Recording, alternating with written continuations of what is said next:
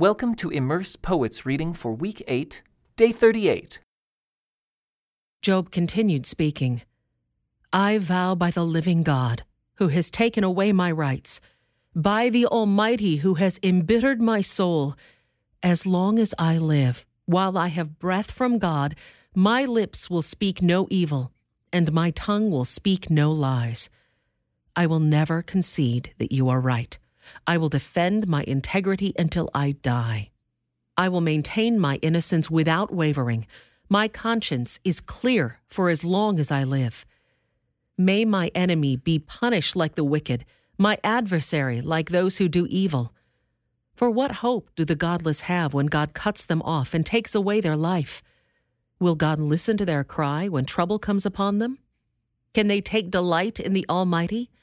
Can they call to God at any time? I will teach you about God's power. I will not conceal anything concerning the Almighty. But you have seen all this, yet you say all these useless things to me. This is what the wicked will receive from God. This is their inheritance from the Almighty. They may have many children, but the children will die in war or starve to death. Those who survive will die of a plague, and not even their widows will mourn them. Evil people may have piles of money and may store away mounds of clothing, but the righteous will wear that clothing, and the innocent will divide that money. The wicked build houses as fragile as a spider's web, as flimsy as a shelter made of branches. The wicked go to bed rich, but wake to find that all their wealth is gone. Terror overwhelms them like a flood, and they are blown away in the storms of the night. The east wind carries them away, and they are gone. It sweeps them away. It whirls down on them without mercy. They struggle to flee from its power, but everyone jeers at them and mocks them. People know where to mine silver and how to refine gold. They know where to dig iron from the earth and how to smelt copper from rock. They know how to shine light in the darkness and explore the farthest regions of the earth as they search in the dark for ore. They sink a mine shaft into the earth far from where anyone lives. They descend on ropes, swinging back and forth. Food is grown on the earth above, but down below, the earth is melted as by fire. Here the rocks contain precious lapis lazuli, and the dust contains gold. These are treasures no bird of prey can see, no falcon's eye observe. No wild animal has walked upon these treasures. No lion has ever set his paw there. People know how to tear apart flinty rocks and overturn the roots of mountains. They cut tunnels in the rocks and uncover precious stones. They dam up the trickling streams and bring to light the hidden treasures. But do people know where to find wisdom? Where can they find understanding? No one knows where to find it, for it is not found among the living. It is not here, says the ocean, nor is it here, says the sea. It cannot be bought with gold. It cannot be purchased with silver. It's worth more than all the gold of Ophir, greater than precious onyx or lapis lazuli. Wisdom is more valuable than gold and crystal. It cannot be purchased with jewels mounted in fine gold. Coral and jasper are worthless in trying to get it. The price of wisdom is far above rubies. Precious peridot from Ethiopia cannot be exchanged for it. It's worth more than the purest gold. But do people know where to find wisdom? Where can they find understanding? It is hidden from the eyes of all humanity. Even the sharp-eyed birds in the sky cannot discover it. Destruction and death say, we've heard only rumors of where wisdom can be found. God alone understands the way to wisdom. He knows where it can be found, for he looks throughout the whole earth and sees everything under the heavens. He decided how hard the wind should blow and how much rain should fall. He made the laws for the rain and laid out a path for the lightning. Then he saw wisdom and evaluated it. He set it in place and examined it thoroughly. And this is what he says to all humanity. The fear of the Lord is true wisdom. To forsake evil is real understanding. Job continued speaking. I long for the years gone by when God took care of me, when He lit up the way before me and I walked safely through the darkness. When I was in my prime, God's friendship was felt in my home. The Almighty was still with me, and my children were around me. My steps were awash in cream, and the rocks gushed olive oil for me.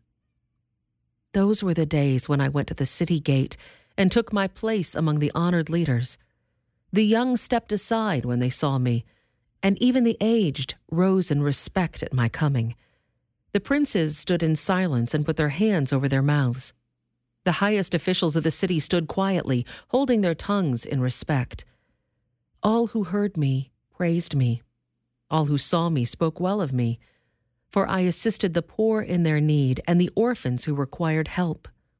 I helped those without hope, and they blessed me, and I caused the widows' hearts to sing for joy. Everything I did was honest. Righteousness covered me like a robe, and I wore justice like a turban. I served as eyes for the blind and feet for the lame. I was a father to the poor and assisted strangers who needed help. I broke the jaws of godless oppressors and plucked their victims from their teeth. I thought, surely I will die surrounded by my family after a long, good life. For I am like a tree whose roots reach the water, whose branches are refreshed with the dew. New honors are constantly bestowed on me, and my strength is continually renewed. Everyone listened to my advice. They were silent as they waited for me to speak. And after I spoke, they had nothing to add, for my counsel satisfied them. They longed for me to speak, as people long for rain. They drank my words like a refreshing spring rain. When they were discouraged, I smiled at them. My look of approval was precious to them. Like a chief, I told them what to do. I lived like a king among his troops and comforted those who mourned. But now, I am mocked by people younger than I, by young men whose fathers are not worthy to run with my sheepdogs. A lot of good they are to me, those worn-out wretches. They are gaunt from poverty and hunger. They claw the dry ground in desolate wastelands. They pluck wild greens from among the bushes and eat from the roots of broom trees. They are driven from human society, and people shout at them as if they were thieves. So now they live in frightening ravines, in caves and among the rocks. They sound like animals howling among the bushes, huddled together beneath the nettles. They are nameless fools, outcasts from society. And now they mock me with vulgar songs. They taunt me. They despise me and won't come near me except to spit in my face. For God has cut my bowstring. He has humbled me so they have thrown off all restraint. These outcasts oppose me to my face. They send me sprawling and lay traps in my path. They block my road and do everything they can to destroy me. They know I have no one to help me. They come at me from all directions. They jump on me when I am down. I live in terror now. My honor has blown away in the wind, and my prosperity has vanished like a cloud. And now my life seeps away. Depression haunts my days. At night, my bones are filled with pain, which gnaws at me relentlessly. With a strong hand, God grabs my shirt. He grips me by the collar of my coat. He has thrown me into the mud. I'm nothing more than dust and ashes. I cry to you, O God, but you don't answer. I stand before you, but you don't even look. You have become cruel toward me. You use your power to persecute me.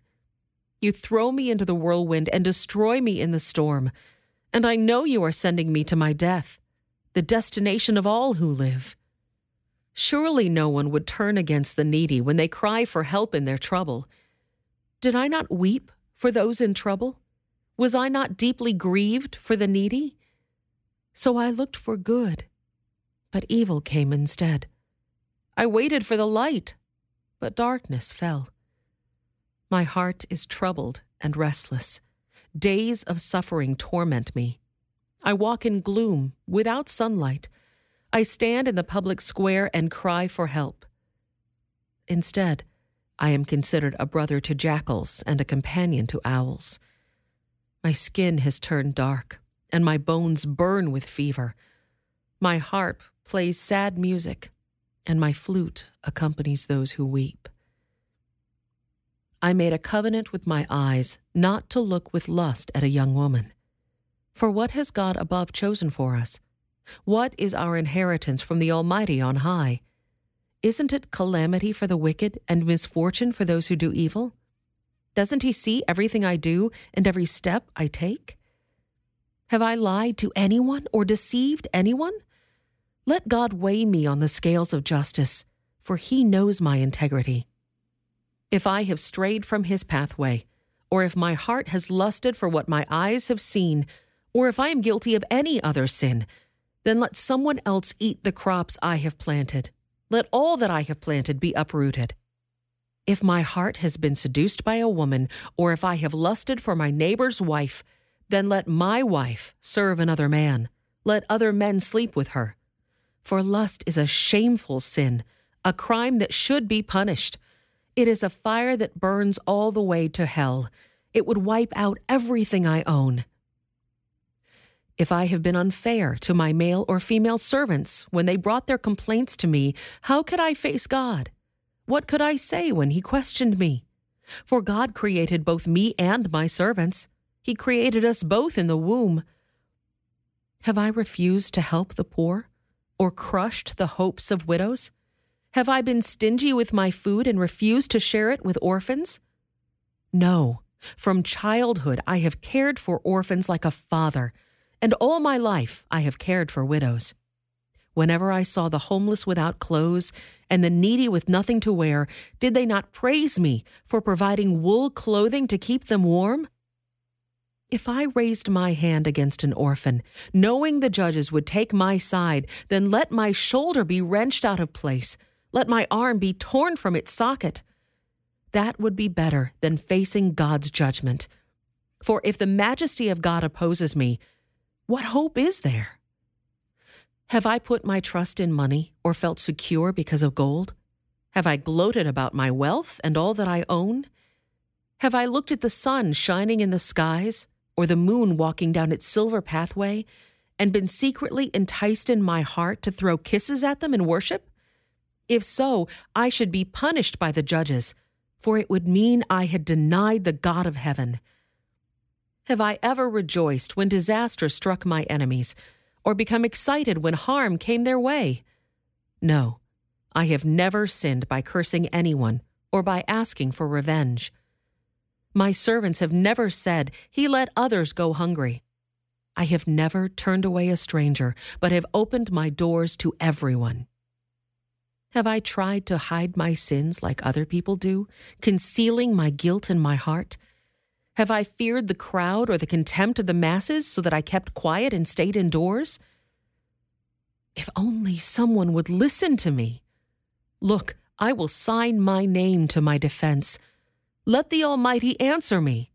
Let my accuser write out the charges against me. I would face the accusation proudly. I would wear it like a crown. For I would tell him exactly what I have done. I would come before him like a prince. If my land accuses me, and all its furrows cry out together, or if I have stolen its crops or murdered its owners, then let thistles grow on that land instead of wheat, and weeds instead of barley. Job's words are ended. This concludes today's Immerse Reading Experience. Thank you for joining us.